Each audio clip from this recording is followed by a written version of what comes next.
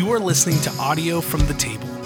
If you'd like to learn more about our community or donate to this ministry, please visit thetabletx.org. Grace and peace, Table Podcast listeners. Thank you for joining us yet again. Brett here. And this is a special Sunday because we are beginning a new series titled Unclean, Drawing Close in a Runaway World. So at the table, we tend to engage different types of series. Sometimes we'll go through a book of the Bible. Sometimes we'll join the church calendar and do, something along the lines of like Advent or Lent or Easter. But this series is going to be different actually than anything I have ever done. What we're going to do is engage a Christian book titled Unclean by the psychologist and Christian writer Richard Beck. And then what we're going to do is kind of allow that book to help us see and read the Gospels of Jesus in a new way, a way that I pray allows us to be just better, more faithful followers of Christ. So that's kind of where we're going in this series. So the title of the message this week is The Danger of Disgust. The Danger of Disgust. So the heart of the book Unclean revolves around something called disgust psychology, which on its face, it just may not seem like overly relevant to your life, much less the church and Christian faith and such, but which upon reflection, I think you'll see it really does actually inform a huge part of our lives and our world. So now before I jump in, I should warn you, a few things I'm about to talk about will be sort of like gross. Forgive me. I promise the whole sermon and the whole series won't be like this. I just need to kind of lay some groundwork, set the stage to combine multiple metaphors for our series as a whole. So what on earth is disgust psychology?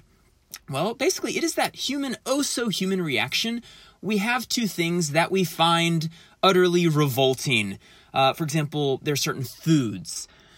Like some of you may find certain, textures just like of a food, like, it just gives you the heebie-jeebies, or like smells, or maybe it's even just the sight of mold growing on the leftovers in your fridge.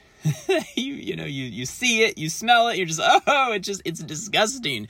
And you have this like bodily facial reaction to it. Or it could be, body products. This is something else that triggers disgust in us. I'm thinking of, vomit, sweat. I have 3 preteen boys who live in my house, and they don't realize it yet, but they need deodorant. And so I'm very familiar with the kind of gross nature of such things. Or there's animals, in particular kinds, right? Not dogs generally, but, say rats. Oh, my wife Maggie, she hates rats. Like just the idea that a rat is in the room next to her. She doesn't have to see it. Like it just makes her skin crawl. She just freaks out. Or maybe you've had a moment of like realizing suddenly that an insect is crawling up your leg, and you look down and it's got those beady eyes and those prickly legs, and you're just like, ah. I know people, I've seen them freak out about June bugs, and they just find them utterly revolting and disgusting. I personally think the June bugs are cute. Or dead things. Of course, we can really struggle with when something's, dead. You come upon roadkill or something, and it's just, it sends shivers through you. Or violations to the form, like the outer form of the body. For example, if you've ever watched sports and then seen like a really bad injury, and you almost can't help but make a face, and maybe you're like, oh, the elbow, it's not supposed to bend that way. And you like, you make the face and you're just like, oh gosh, it's like gross. In short, anything that kind of makes us wrinkle our nose or pull our head back or turn our face away, that is often disgust psychology at work in us. So what's going on with this? Like, what's going on with disgust? So there's a few things, a few kind of purposes for this. In part, disgust monitors the boundaries of of the body, and our body in particular. Like a good illustration of this is saliva. So I told you this would be gross, sorry. Okay, so I'd venture to guess that none of us have an issue swallowing our own saliva. But if I said, hey, go ahead and spit into this perfectly sanitized cup and then drink it back, you would probably find that gross. Now, if you think about it, though, this is so weird. Like, why? I mean, it's literally your spit. Like, you were going to swallow it anyway. But see, psychologically, it's different. Why is it different? Because it has left your body. It's no longer on the inside. Now it's outside. Now it is other. Now it is alien to me. It is not me. It is outside of me. So disgust has to do with boundaries. Disgust psychology also has to do with expelling, like getting out what should not be within. Of course, the vomit is a perfect example of this. I also wonder if this is why people get weirdly obsessed with cleanses. Are you one of those people? Like, people get really into, just this idea of like, oh, I'm purifying my whatever organ or something, like my liver. I'm just on a cleanse. I'm drinking nothing but lemon juice and cayenne pepper for a week. And I'm just ridding my body of these toxins. Even if the cleanses have been shown scientifically to be like somewhat dangerous, but we just keep right on doing them because, we love a good what would be the word? Expellation? I don't know if that's a word, but, expelling. This is another thing that disgust psychology has to do with. So boundaries, expelling, but perhaps above all else, disgust is really about contamination. So this is why when you, for example, go to a restaurant and you get your lovely bowl of soup and it's your favorite restaurant, it's your favorite bowl of soup. You're so excited until that moment when you lift up your spoon and trailing from the spoon is a long piece of what? Hair. And immediately, what do? Disgust psychology kicks in and you wrinkle your nose. You're just like, oh. And now here's what's interesting. It's not enough, though, to simply remove the hair. Like if the waiter or waitress kind of walked up to you and they're like, oh, I'm so sorry. And they just grab the hair and they just kind of take it out. And they're like, okay, go ahead, enjoy your soup. You would say, no, I don't know whose hair this is. No, send this soup back. Why? I mean, you just got it out. Like, the problem is removed. No, it is ruined. It is contaminated. In his book, Dr. Beck, he shares a study done by another psychologist, Dr. Paul Rosen, where he took a glass of juice and he put a dead cockroach in it. And he kind of swirled it around with a spoon. He then removed the cockroach and then offered that glass of juice to a person, to a test subject, who had, of course, watched the whole thing. And, he basically offered them the juice. And predictably, pretty much everyone declined. They're like, no thanks. But here's the twist. He then offered to sanitize the juice. Like, boil it, even filter it back to the level of tap water. Like, no more juice even in it. It's been so purified. It's just water now. So here's the question. Would you drink it? Most people, interestingly enough, do not. Now, what's going on here? I mean, it's purified. It's good. It's basically just water.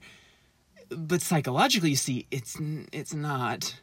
It's been contaminated. It once had a cockroach in it. I don't care if it's been boiled and triple osmosis purified or whatever. It doesn't matter. Once contaminated, always contaminated. Can you see that a lot of disgust psychology, this is really not about like reason or logic. It is a deep feeling.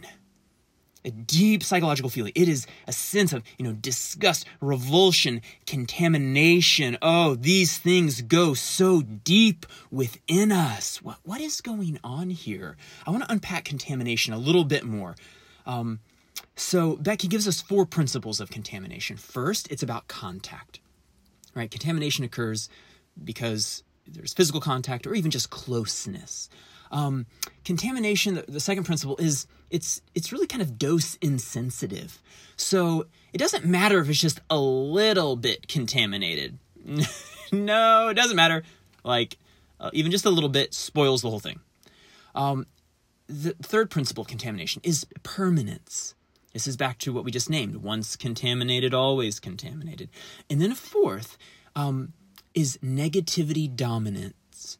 So a pollutant defiles a pure object, never vice versa, right? So if you drop your napkin on the floor, you don't think to yourself, oh, good, I'm so glad my napkin can clean that floor. It looks dirty. No, it's the reverse. The floor has done what? Ruined my napkin. That's negativity dominance. The pollutant is the more powerful thing. Now, I know you're probably wondering, what on earth where is he going with this? Well, left at the level of rotten foods and insects and body products, discussed psychology probably wouldn't be that big a deal. In fact, it might only be a positive because it would just keep you from ingesting harmful substances and things like that. However, discussed psychology does not stop there. It does not stop at things. This is a reading from Matthew chapter 9, verses 9 through 12. As Jesus went on from there, he saw a man named Matthew sitting at the tax collector's booth. "Follow me," he told him. And Matthew got up and followed him. While Jesus was having dinner at Matthew's house, many tax collectors and sinners came and ate with him and his disciples. When the Pharisees saw this, they asked his disciples, "Why? Why does your teacher eat with tax collectors and sinners?" On hearing this, Jesus said, "It is not the healthy who need a doctor, but the sick." If I had to capture this entire, not just sermon, but really the series in just a few statements, it would be this. The danger of disgust is the way it invades our moral imaginations. It is not merely things that we come to view as unclean. It is people.